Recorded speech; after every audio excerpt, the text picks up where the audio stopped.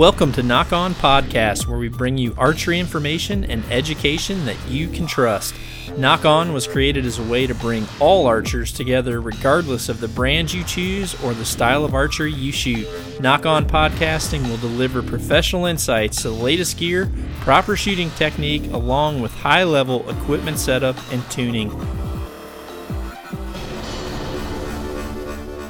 Hello, and happy holidays, everybody. Welcome back to another Nock On podcast. Certainly hope that everyone out there is getting ready for a awesome family weekend here with Christmas and New Year's right around the corner. And I'm looking forward to kind of get things going again.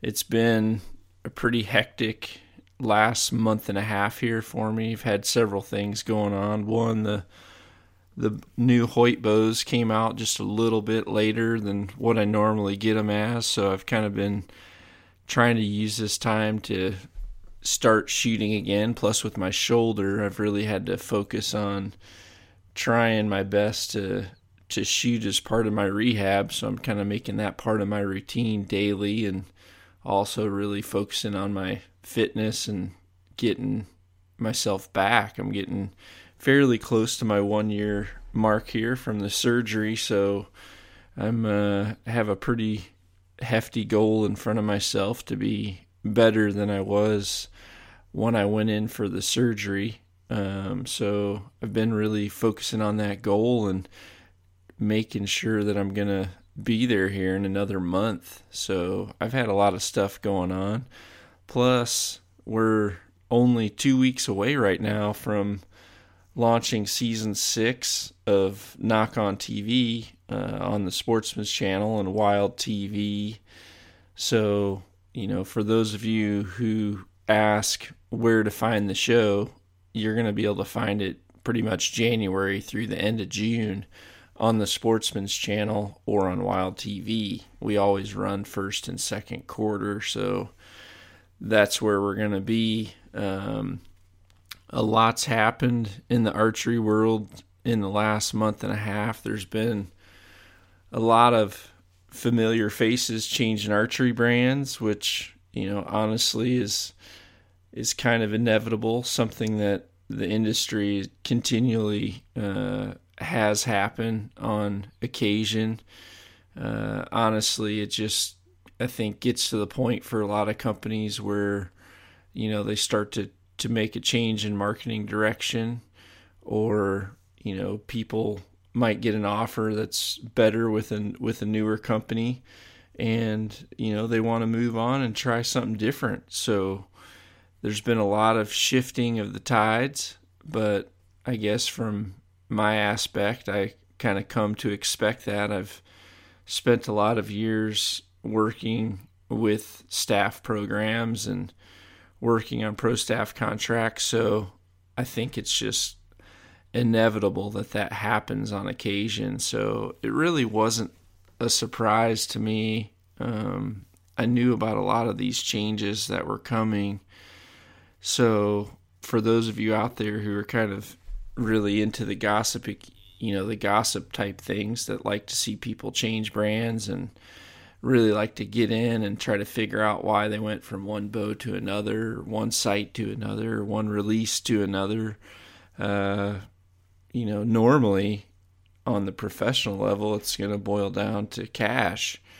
There is an expense to shoot and compete. And I can tell you that, when I used to travel and shoot and compete in all the events that I did, for multiple years, I tried to almost shoot something or be traveling or shooting with the U.S. team somewhere every single weekend. It adds up fast, especially when you're in the compound division and you're not really funded to travel with the teams. I know that I've spent as much as $20,000 a year just in travel fees and entry fees, and you have to factor all that in. And some of these changes that were made, I'm sure were made for just a betterment of the person that made the change, not necessarily any of them for equipment reasons. I think once you're at that professional level, and we've seen this over and over and over again, we've seen people change from one bow company to another bow company and then immediately start doing good. You start to, obviously people are going to say, oh, the bow's better, or, he's shooting better with this. But the reality is, in my opinion, it's almost similar to what I just went through. A couple things happen. One, you're trying to make a change that's going to financially better what you're doing, what you're trying to achieve. But then also, you have to personally make sure that you're going to go out and be able to perform at the level that you're expected to perform at. And a lot of times, once you try something new or get into a new piece of equipment, that's going to mean that you spend more time behind it trying to figure out, your fine tuning, or really try to find your feel, find your rhythm with your shot. And at least it's been my experience that when you have to make a big change like that, and you're almost have a new focus and a new drive, then you're going to perform at the level that you're at least known for, or even better, just because of that extra time. For me, I always enjoy shooting and I enjoy practicing, but I can honestly say that over probably the last 4 or 5 years, I haven't spent near as much time behind my target bows, just simply because I feel like if I'm shooting good, and I'm shooting good enough to either do my seminars or do my hunts, or if I'm going to go do a local, fun shoot with my family or something like that, or a fun shoot for an archery shop that I might be doing an event for, then I'm pretty much happy with how my shooting is. Whereas when I had to learn to shoot again with that mouth tab, using my opposite arm, it was a whole new learning curve, and I knew that I needed to practice at that every single day and really try to learn it. So I got really proficient at it, and then now the name of the game for my rehab with my shoulder is just repetition and trying to shoot as much as I can until I start to get, fatigued or sore inside there, and then, step away from it for a few days and then come back and try to push it just a little bit further the next time. So right now I'm actually shooting really good because of the fact I'm putting so much more time into what I'm shooting. I'm just really having to focus on small little details. I'm really focused on my strength right now, as well as just trying to get my stroke and my rhythm back into my shooting. For those of you who aren't social media people, I just put some different videos out on our YouTube channel, which is Nock On Archery. And that's a great place to go. If you subscribe, which is free, then you'll be notified as soon as I put a new video up. And sometimes some of the videos that I put up are only available to the subscribers too. So that's been really popular here over the last several weeks. I've been trying to put some videos up there, some archive stuff that I found. I found an old training video. I was actually trying to look back through some of my archives, just looking at my timing on my shot to try to compare with my current timing. And I found an old video shooting at 70 meters from one of my years training with the team. So I put that up, and that got a lot of response. And it is fun to see myself shooting like that, and it was fun to see all your responses out there. But then I started kind of trying to be creative. I've filmed a couple different 300 rounds that I shot. I was actually really happy just to shoot my first 300 round.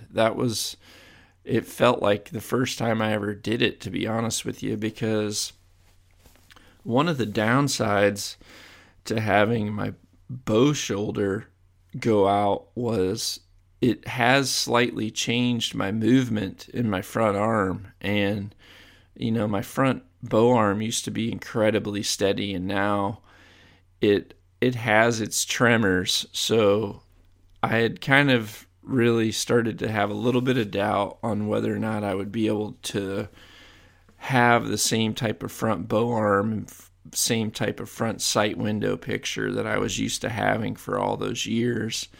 So to finally get a 300 was a pretty big hurdle for me. And then, it's kind of just like every other person out there. Once you do it, you just realize, oh, well, that really isn't even that big of a deal. So then you just start building on your X count and, start aiming smaller and hitting smaller.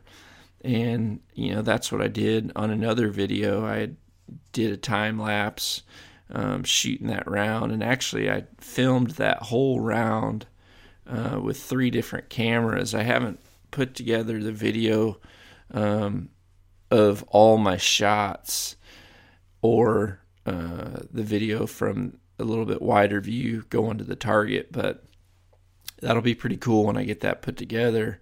You'll be able to kind of see what each of my shots looked like, and you can kind of see, or at least I can tell, the ones that are a little bit weaker are the ones that kind of got a little bit squirrely. But then also I can tell some where it was a pretty weak shot, but my arrow still went right in the middle, which, I'm getting along really good with this new Hoyt Hyper Edge right now. I haven't got to shoot it out at any longer distances yet. It's been really windy, really cold here in Iowa. And I had kind of posted that I'm getting along really well with it. And someone made a comment on there that I kind of thought about for a few minutes. And it was something along the lines of, any pro is going to shoot good with any bow. And that is definitely true. And that was something that I just talked about a little bit earlier. If you're a top pro, you can grab any bow. And if you put time into it, you're going to make it shoot. For me, I can tell you that I could probably shoot a 300 with almost any bow out there at one point in my career, but the difference is ease of getting that round. When I look at how I shot for this last 300 round that I shot and put on YouTube, I would say only about 26 of my shots were good.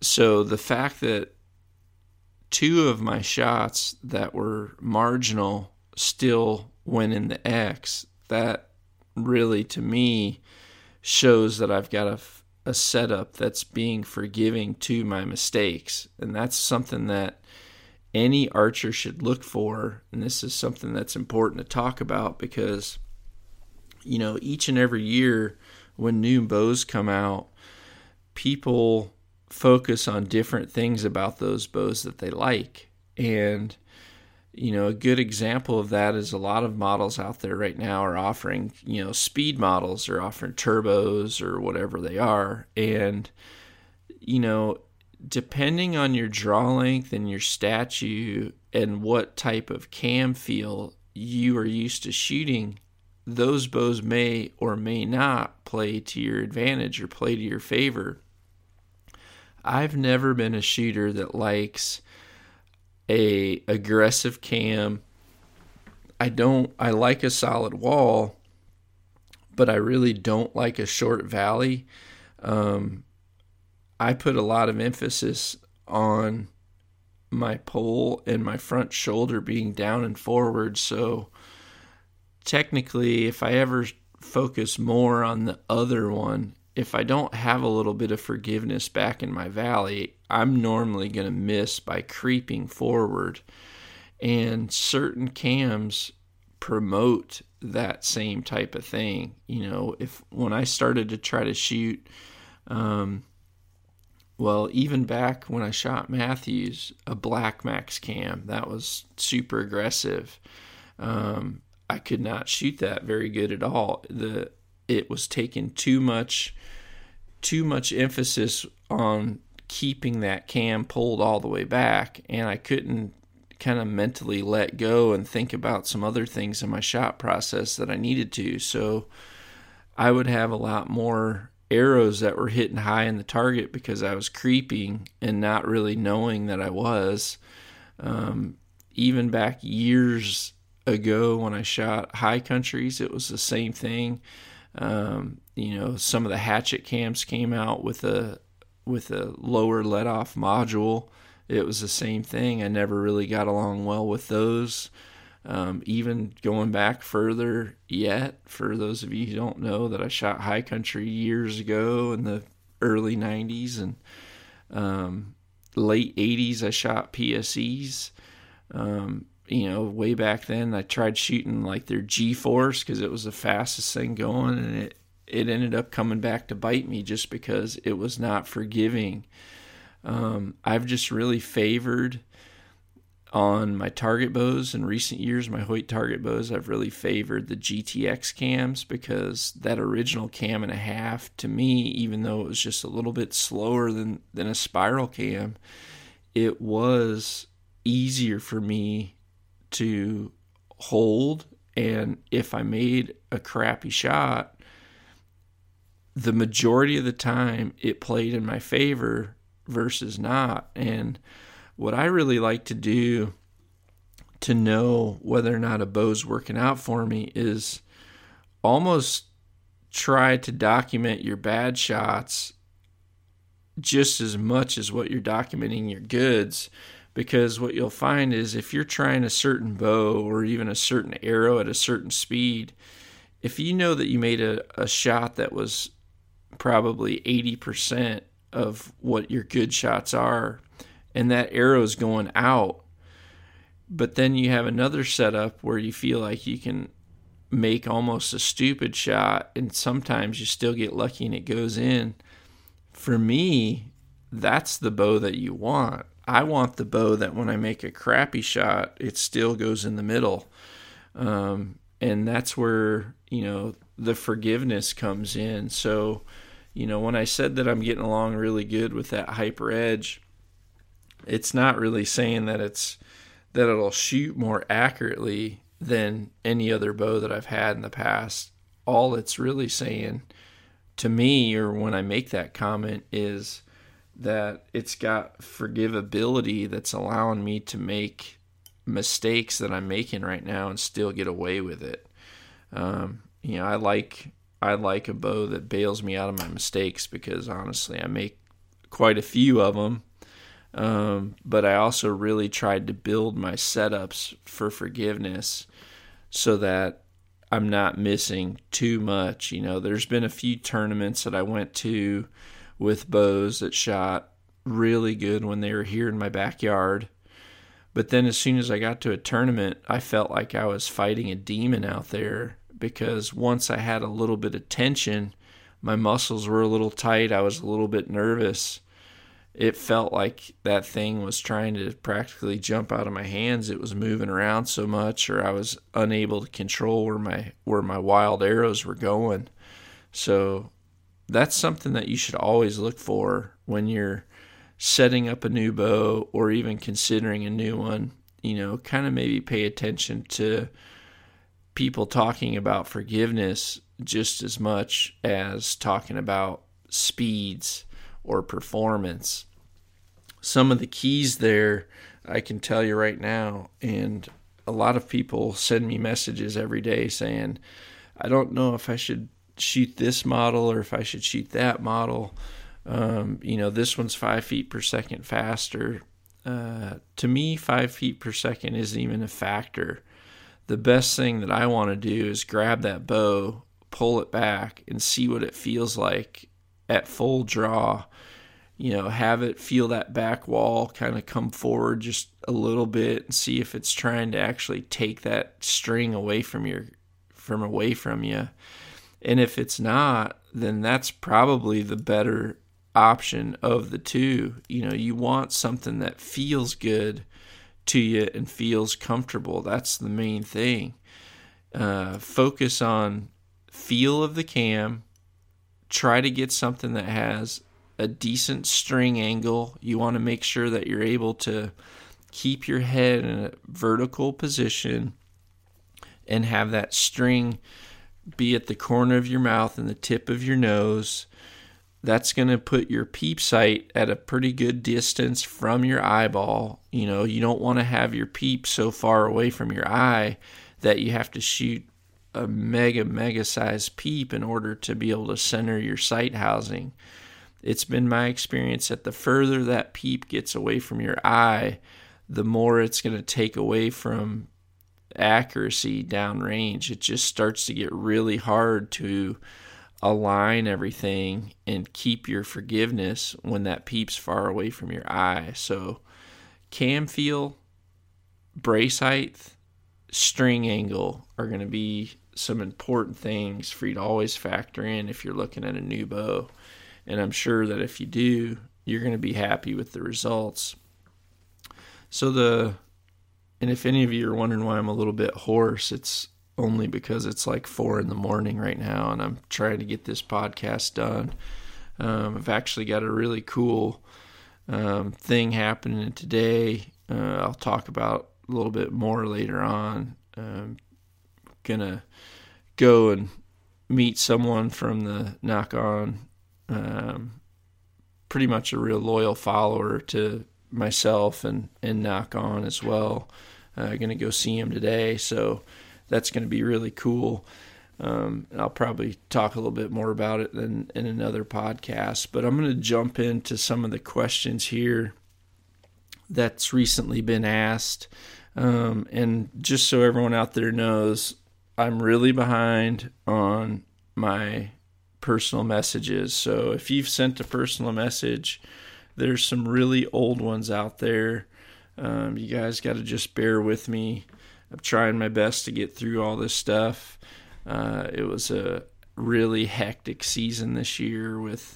Had several friends draw tags from out of state that I was trying to help do some hunting with, and obviously I've got a really busy winter coming up here, really packed schedule, so I'm actually having to get almost half of my year's episodes done way ahead of time. So we've been working like crazy on editing and so forth. So I will get to everybody. Just give me a little bit of time. In the meantime, I did go ahead and just grab a couple pages of questions here just to hit on this podcast.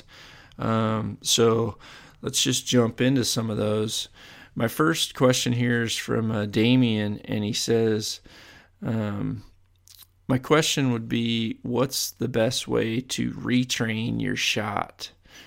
I'm talking about starting at the stance, grip, shoulder, draw, and shot. He says, I do use video and pictures, but just wondering if you have any other useful tips. I know the importance of having your shoulder low, but how do you keep it there through the shot? Do you actively try to extend your shoulder down and out? It's one of my main reasons, or my main areas of focus. And the reason this question stuck out to me was because obviously if it says shoulder, that's a focus of mine right now. Learning to have that front shoulder in the correct position is really critical, and it's something that takes a lot of training and training the right way. And this is something that I've talked about a lot, but I can tell you that if I'm seeing someone struggle on an archery line, 7 out of 10 times, I'm guessing, is going to be front shoulder position and how that affects the rest of their posture. The front shoulder, and what gets tough here is, the first thing that comes to my mind is there are a few archers out there that are pro archers that have a pretty jacked up front shoulder position compared to what I teach and what I like and what I think is best for the overall public, some of the pros out there that have a front shoulder position that's not necessarily textbook, you have to remember they are the exception. There's always going to be the exception. There's always going to be a Tiger Woods that has a swing that isn't like everyone else's on the golf course. And as soon as people try to take that swing and a swing coach tries to make it into the same swing as everyone else, then it starts to kind of go downhill. They struggle with it because it was a gifted natural ability that he has had his whole life. And if it's working, then go with it. Now, if he had developed an improper swing his whole life, but he was not a good golfer and he was trying to be, then obviously that's the time where you need to say, okay, well, this is what's working for everyone else, so let's try to get there. There's a few archers out there that just, whether they're release punchers, whether they're, high shoulders, whether they're leaned back, whether they have a big swooped elbow, whether their string is way too much on their face or their anchor point's really low. There's always going to be those few guys out there in the pro realm that are the exception to the rule. So you kind of have to just forget about that, move that to the side, and focus on the things that really help 99% of the archery community in proper form. So I know that I've got a few articles out there on the front shoulder position, and what I'm going to do is I'm actually going to try to get an article that I've written on the shot sequence posted on my social media, on my Facebook pages. So if you're one of my friends on my personal page, which I don't have any more room to accept anybody on there, if you've got a request out to me, then you have to go to the John Dudley Athlete page or the Nock On TV page as well.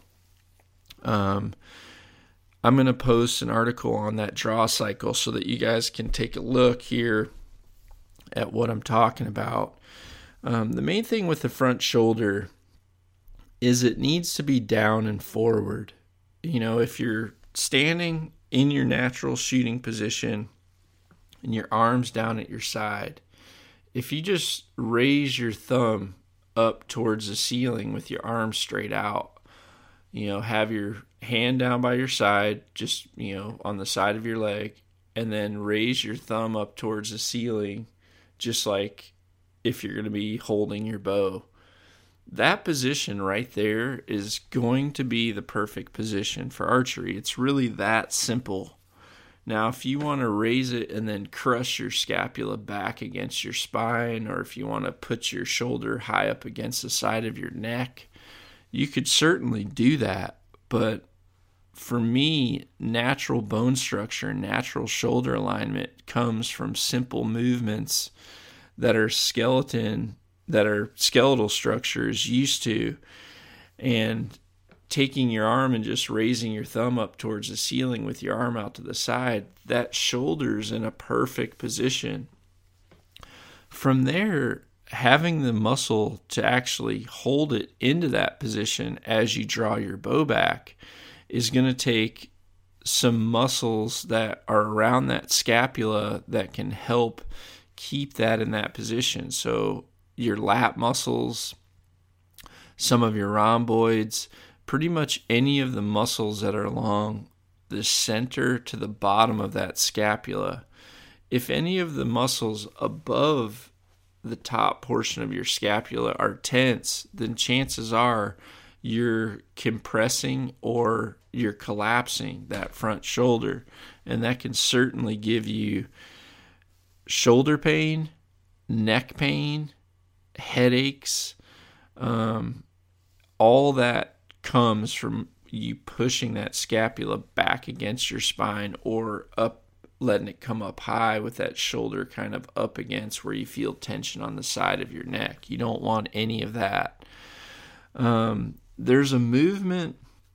I'll try to post a picture of this too. There's a movement that I do to strengthen this scapula position that is a very simple movement, but it works really, really well for having that built up strength to keep that shoulder down. And really all you need is a pull-up bar. It really is best, or anything that you can hold on to with your arms fully extended to where you're almost completely hanging. And from there, it's a matter of using a very short movement that just, instead of doing a pull-up where you use your biceps and where you use your arms to actually pull yourself up and your arms are bending, this motion that I started doing actually just rotates. It just pulls your scapula blades down lower in your back. And then you relax and your scapulas will stretch out again. You'll be dangling in full extension. Then you try to just pull your shoulder blades or your scapulas straight down and then back up. The movement is really only about 3 to 4 inches in travel. It's not a pull-up. It's completely focused on just your scapula being pulled down. And what I do is, since most of my shots are anywhere from 10 to 15 seconds in total length, what I'll do is I'll work on doing sets by hanging, and I'll contract, I'll pull that shoulder blade down, I'll contract, and I'll hold in that position for 15 seconds. Then I'll relax, and then I'll pull again, and I'll hold for 15 seconds, and then I'll relax. You might not be able to do a whole bunch at once, but this is going to be critical to being able to build that stability and the strength and endurance in that front shoulder to be able to compete for an entire tournament and keeping your shoulder from collapsing. Normally what I started doing the first time I started this, I could only really do a few at a time before I really needed a rest. So I would kind of look at it the same as shooting ends with my arrows. You know, if you know you're going to be shooting three arrows in an end, then really focus on trying to do 3 reps holding for 15 seconds at a time and then relaxing just for a few seconds and then going back into your contraction again. Try to really work your way up to where you're able to do up to 10, because once you go outdoors and you're shooting 5 or 6 arrows at a time, then being able to have that longevity to where if you ever had to hold for a little bit longer or you had to let down a few times while you're on the line, you're going to have that endurance built up. Your body will adjust really fast. And this is a really simple movement that I learned over the years, but it really, really does an awesome job for keeping that front shoulder down and forward. I guess the first part of that question, you kind of talked a little bit about, some of your starting points is with your stance, your grip, your shoulder, your draw. With this article, I think you'll see quite a bit of this in there. One thing that I'll say is I don't like to factor in too many things at one time if I'm ever trying to really focus on technique, focus on learning. So if you want to focus on this shoulder thing, don't try to throw too many things in there at one time. I would really try to focus on this draw cycle for right now and have a lot of attention on that front shoulder position being in the right place and then just keeping it in the right place as you pull through your shot. I think for now, that would be the step to take, and I think you're going to be happy with the results. I don't know if I can find someone to film if I can get someone to film, I may just do a short video kind of showing that movement. But otherwise, I know I've got some older pictures that can show that movement pretty good. So the next question here is from Steven. He says, I want to change up my fletching on my Easton FMJ 400 arrows from a Blazer vane to a AAE Pro Max 2.0. Wanted to ask if you had any experience shooting that vane with broadheads. If so, what was your experience? He says that he currently has clearance issues with the Blazers. And this is getting pretty common right now. A lot of bows are starting to bring those cable systems in closer and closer to the center of the riser. So a lot of people shooting these short, high-profile vanes are starting to come into some clearance issues. And there's going to be a couple things there. One, if you are experiencing some clearance issues, you might need to start shooting with your cock vane out instead of your cock vane up. That way you can have a little bit extra clearance on the inside there where that vane is passing your cables. The first part of that question, yes, I'm shooting AAE Pro Max. I'm shooting them as a 4-fletch right now. They're working really, really good. I'm shooting 2 broadheads, either a Rage Hypodermic or a Muzzy Trocar are the 2 broadheads that I've been shooting. Had a lot of luck with them. They've been shooting awesome. I've tried 4-fletch in the past and didn't really like it. But I think it was because of the actual vane that I had. These vanes, if it is a shorter, longer vane, well, I shouldn't say longer, but if it's not, some of the 4-fletch I've tried in the past, let me backtrack, have been the high-profile vanes, so it would almost be like 4 Blazers or 4 Max Hunters. And for me, I felt like that was just a little bit too much.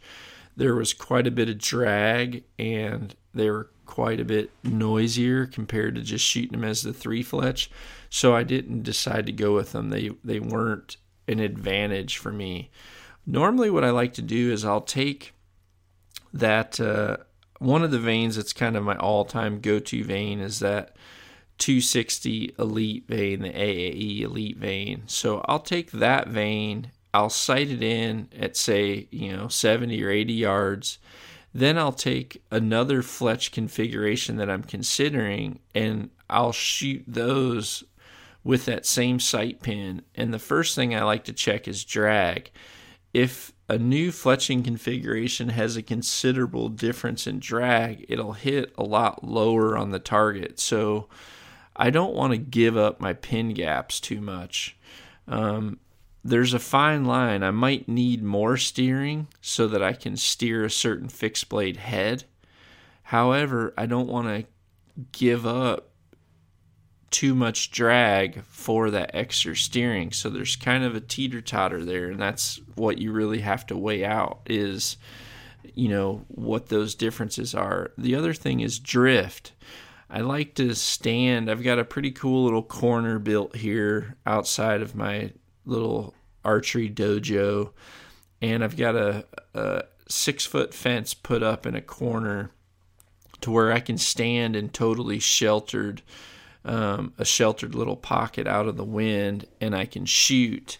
And this is a really good time to test what type of horizontal drift I'm getting with certain fletching configurations. And some have a lot more than others. What I found was that 4-fletch on the Pro Max has a very minimal wind drift because there's less length on that vane. The surface area and the steering of that vane is really coming from the extra surface area that's, I guess, linear with the shaft, not necessarily, from a horizontal point of view, it's not catching as much wind. So I've actually had better results with this small little low profile 2-inch Pro Max vein and a 4-fletch, I've had almost better results with that than what I did with my 260 Elite vein, which I personally didn't think would happen. And I haven't tried it on multiple setups, so I can't say it's going to always be that way. But at least right now with my bows that I'm shooting, which I'm shooting the new Carbon Defiant, I'm only shooting at about 64 pounds, is about as high as I can get for poundage before I have pain. And I'm shooting a couple different arrows. I've shot the FMJ 6mm. I've also shot the ACC 360. All those arrows are kind of coming in somewhere around the 420 to 450 grains. And, I'm shooting them in the 280s for speed. So actually, I think I'm shooting a little bit more than that for speed, upper 280s to 290s, I believe. I can't really remember because I've kind of tried to slowly change my poundage a pound at a time. But, for me, I really like that speed, and I like how that vein's performing there. And then also, you asked in the last part of this question, you said that I have face contact, so I was thinking of switching to the lower profile just to get clearance. And honestly, if you're just going to shoot a 3-fletch, then I would say no. You need to stick with something that's a little bit bigger. But if you want to try that 4-fletch option, then I think you're going to be happy with it. And yeah, you definitely don't want to have any type of setup that gives you any type of pressure or contact on your face. That's kind of a trouble area for sure. The next question here is from Base of the Bighorns. Pretty cool Facebook name. Said, I've been shooting Carter Evolution for 6 months or so. I'm getting very comfortable with the release, loving it. My question is, when I settle in the acre point and start increasing tension with my back to activate the release, I start to get some pin movement. Mostly my pin moves directly to the right of the spot. So when the shot breaks, of course, I'm hitting off to the right, but my elevation is good, and I'm a right-handed shooter. Any ideas? So, in my opinion, normally if you're, I think how you're pulling or what you're pulling with to get through that shot is going to affect why you're kind of going off to the right. And it can be two things.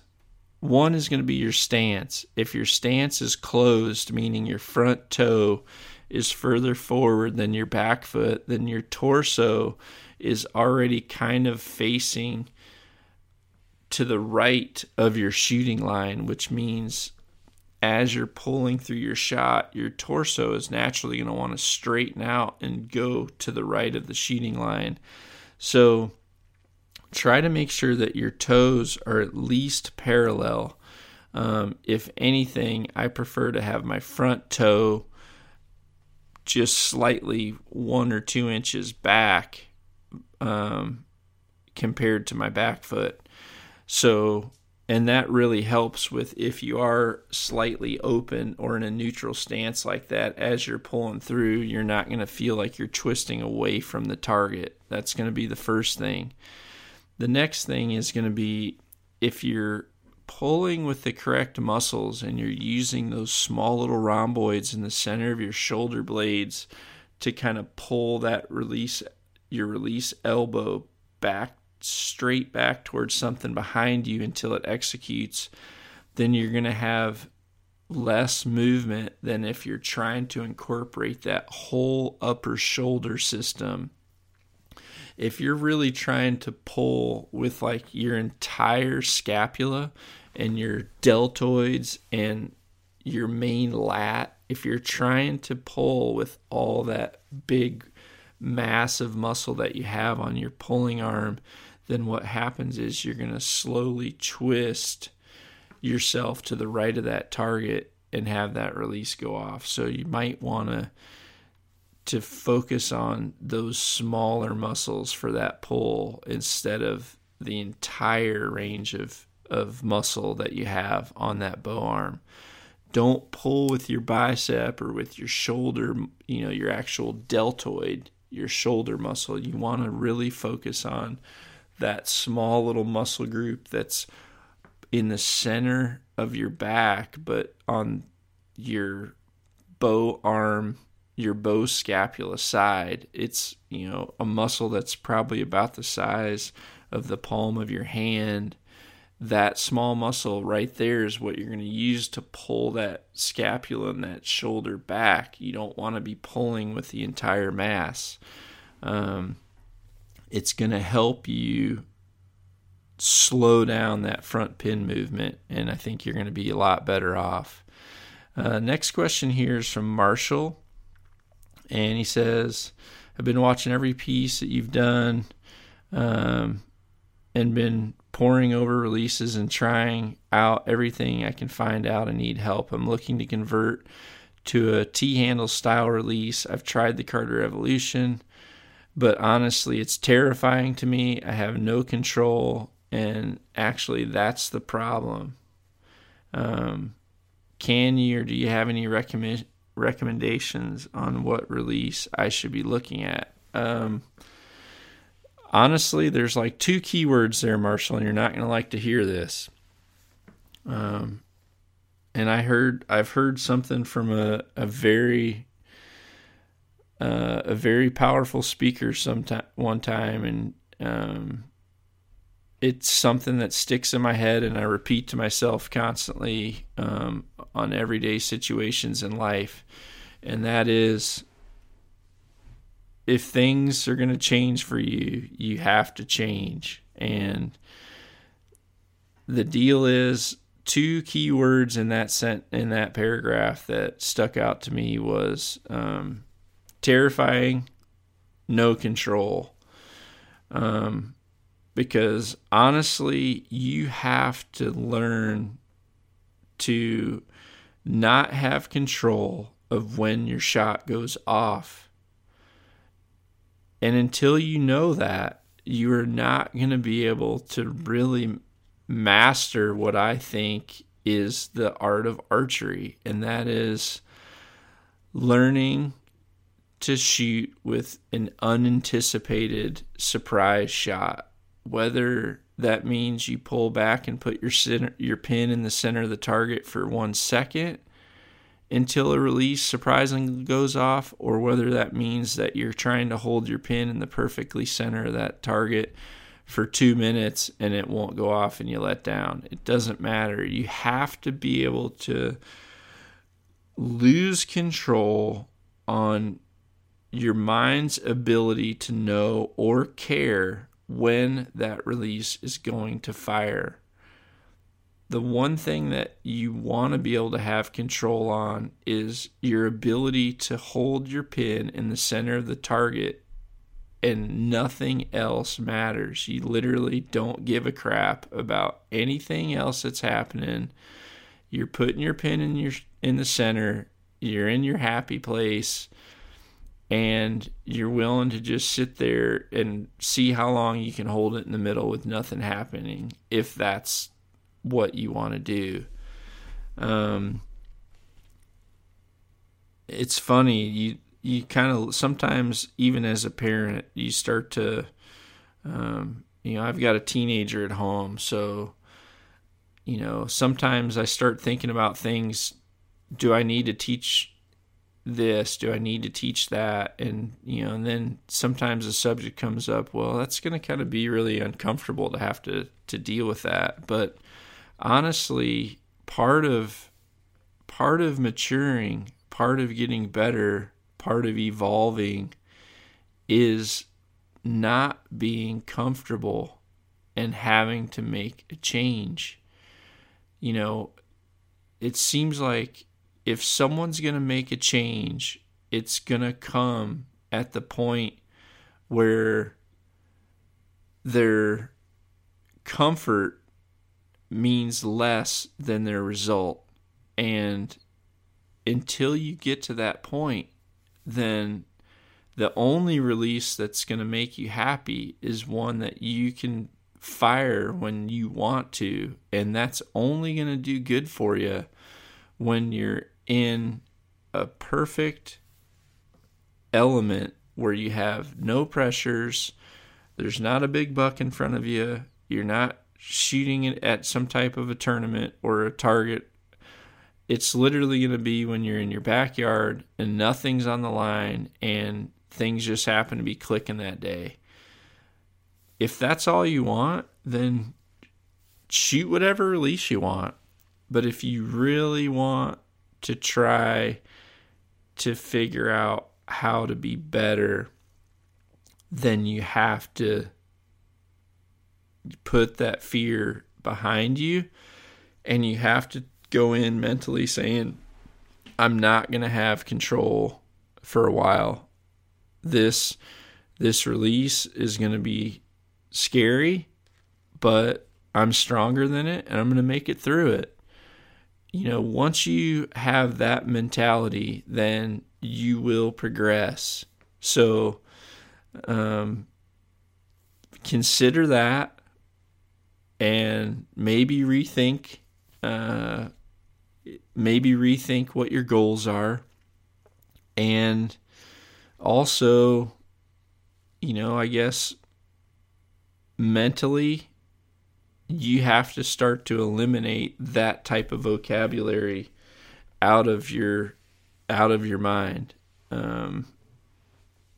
Start thinking of it the other way, and start referring to that Carter Evolution as it's going to be one of the easiest releases you've ever shot. Christian Berg, editor of Peterson's Bow Hunting, was struggling with this exact thing almost a year ago. And I can tell you, one of the better episodes that I'll have for this year when it comes to just excitement and sheer passion is when I went out with Christian and went and filmed him for a few days hunting, and he shot a really nice buck, a really good buck, and he shot it with a Carter Evolution, and totally impromptu. He was so elated at how perfect of a shot he made, and he turned and he said, I have to talk about this Carter Evolution. It's totally changed my life. And he went in to talk about how that release and some of the steps that I've discussed here, how he put those to use, and how we got him back on track again of being a great shot. So hopefully that inspires you a little bit, and I really, really hope that you can see the light, buddy, because it's a lot easier. The water isn't as deep as it looks. It's just a reflection. Once you kind of put your toe in there, you're going to realize that it's really only a puddle. It's not a lake. So next question here is from Tim. He says, Tim says he considers me the bow doctor, so thank you. I wish I was paid about like a doctor. That would make things easier. When I nock an arrow on my bow and look down the string and arrow, my sight pin is left. When I miss, it's usually left also. Can you tell me what the problem with my bow setup is, or what causes this? So first off, it could be your grip or your facial pressure. If I'm factoring out the design of the bow and the natural engineering qualities of the bow, then it's going to be your hand position or your facial pressure is going to cause that. Because if you have a lot of facial pressure on your string, on the arrow shaft, then the arrow is going to naturally take a certain path out of the bow. If it's being pushed off to the right and then traveling left out of the bow, then what you're going to have to do is you're going to have to move your pins way left in order to chase that arrow to where you're kind of predetermining, you're sending it there predetermined because of your form flaw. I've actually got a really good friend who shoots with a lot more facial pressure than what I like, but he's consistent with it. So I kind of let it go. I don't really hassle him about it too much. He's consistent with it. But I can tell you that if he was worried about making sure his pins were lined up closer to his arrow shaft when he's looking down the bow like that, then he would have to eliminate that facial pressure in order to do that. So look at your grip and your facial pressure. If you go to dudleyarchery.info or knockontv.com, you'll see the articles tab. You can click on the articles tab. There'll be something on there in regards to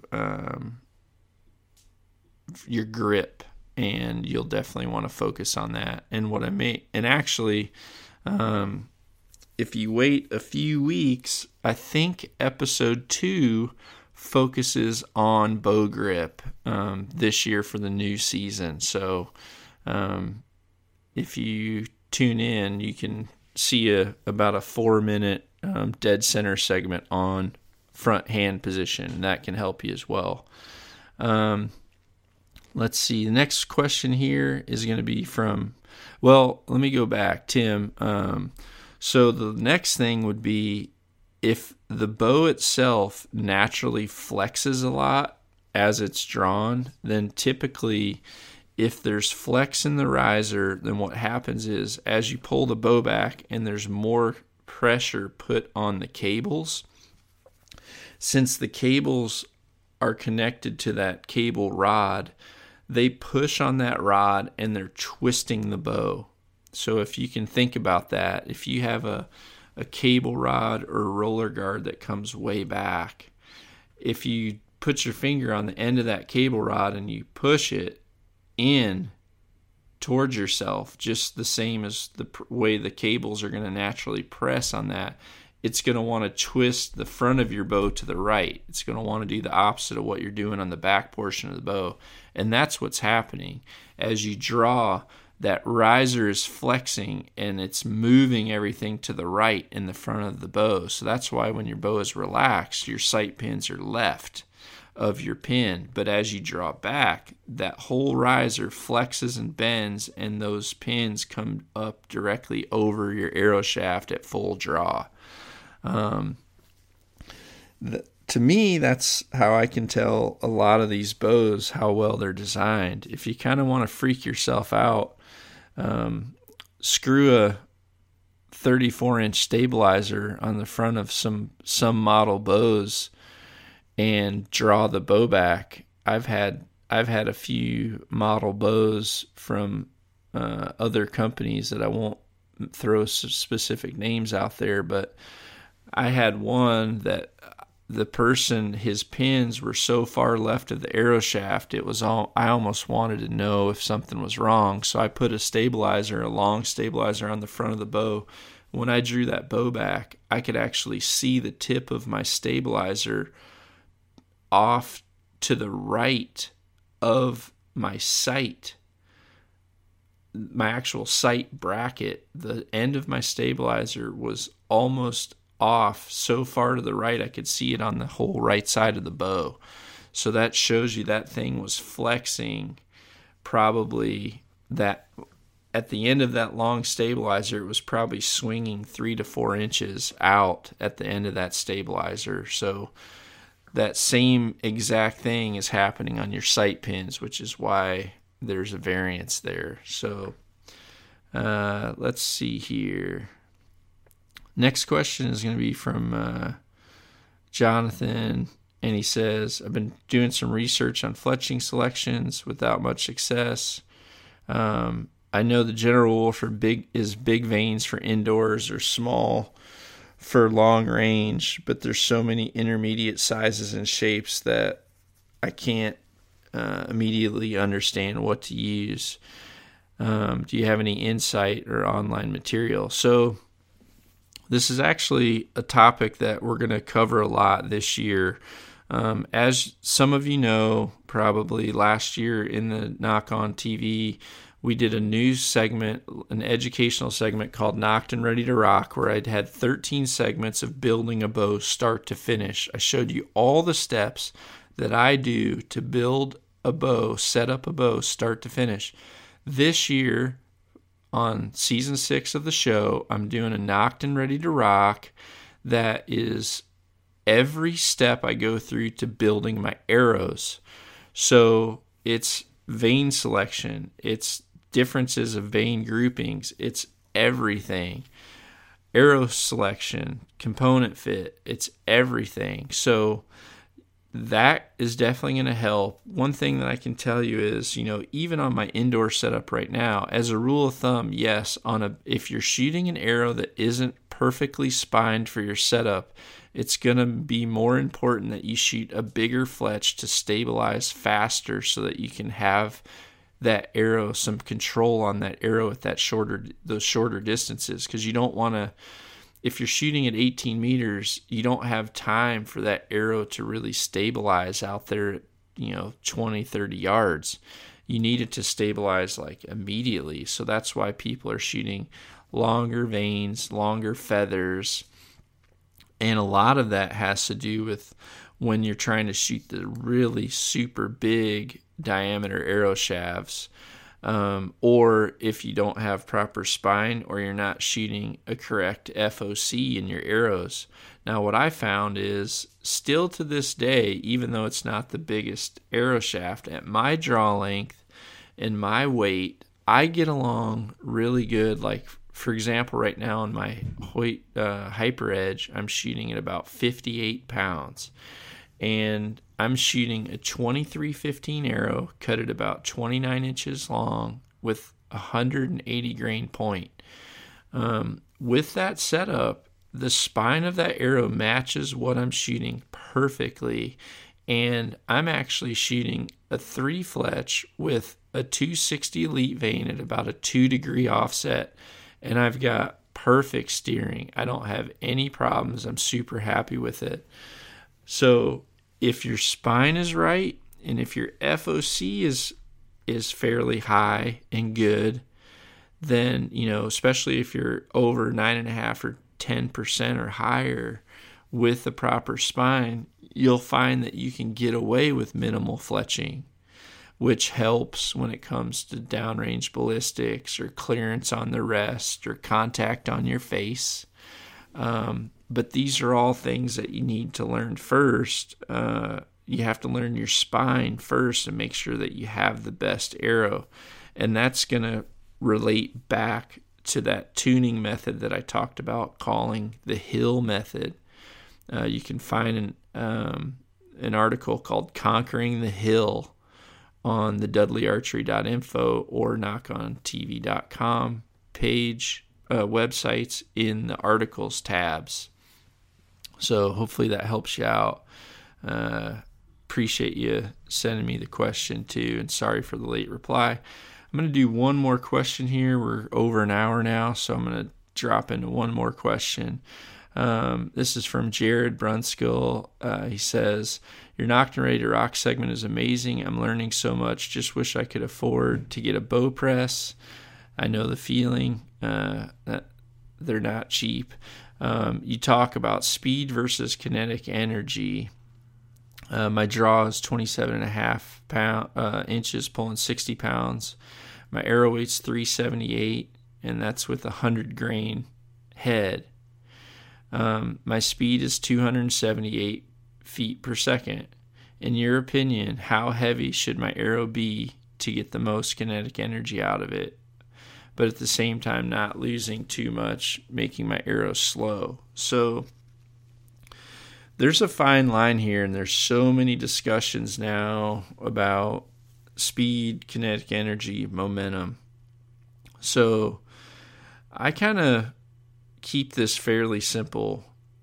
One, I found that for me personally, the difference between speed and momentum or energy, the difference between those two, it favors speed at a close distance. But after I get to about 34 yards, it seems like speed quickly dissipates and energy or momentum take over. I've found that if you're going to be shooting any type of distance, especially past 35 yards, that you're going to want to have weight pushing behind that arrow. You want to have weight and momentum is what's going to help retain that energy at the longer distances. The more you can retain your energy, the more accurate that arrow will be. An arrow is a lot, if you can think about I call it the parachute effect. The faster the arrow starts to decelerate, the more it'll start to lose its accuracy, so to speak. I really like to try to retain energy from point A to point B as much as possible. But there's a fine line there. I think where you're at right now with that setup to where you're able to shoot at about 280 feet per second is probably, because of your short draw and your low poundage, is where you need to be. If you load up any more on your arrow in order to boost your kinetic energy or boost your momentum, then what's going to happen is you're going to start to have pin gaps that are so big, or you're going to have an arrow that starts to get slow enough to where the animal's reaction to the string is going to have more of an impact on how your bow and your equipment is performing than it is on the actual impact itself. So I really like to try to, if people are on that fine line, which you are, I like to try to go with the arrow that allows them to at least shoot 280 feet per second. Now, if you told me that with that arrow you're shooting 300 feet per second, but with the 420 grain arrow you could shoot 280 feet per second, I would tell you to shoot that heavier arrow at that point. But because you're on that line right now at that 280 feet per second mark, then that's where I'm going to tell you to be. Each year when bows come out and they get faster and faster and faster, I've always saw that as an opportunity to shoot a heavier arrow at the same speed that I feel comfortable shooting. And for me, when it comes to accuracy, steering, tunability, I just found that somewhere between that 278 to 288 is a great speed for being able to really have the opportunity to still shoot a fixed blade head, to shoot a little bit smaller fletch if you want, which will benefit you in downrange ballistics or drift. And it also still has a good speed to keep your pin gaps fairly close. So hopefully that helped you out. Everybody, I appreciate you sending things in, and I do promise I'm back in my routine now. The show's getting ready to launch. I'm pretty much going to be focused on shooting, lifting, riding my bike, which I love doing, and I'm going to be having some pretty cool seminars and stuff coming up this summer or this winter, and I'm definitely going to spend a lot more time here doing podcasts and getting some videos out to you. So thanks everybody so much. Appreciate it, and make sure you spread the word about everything that we're doing. I sure appreciate it, and hope you all have a great holiday season. Be sure to visit knockonarchery.com to see our entire line of trendy knock-on lifestyle clothing. knockonarchery.com.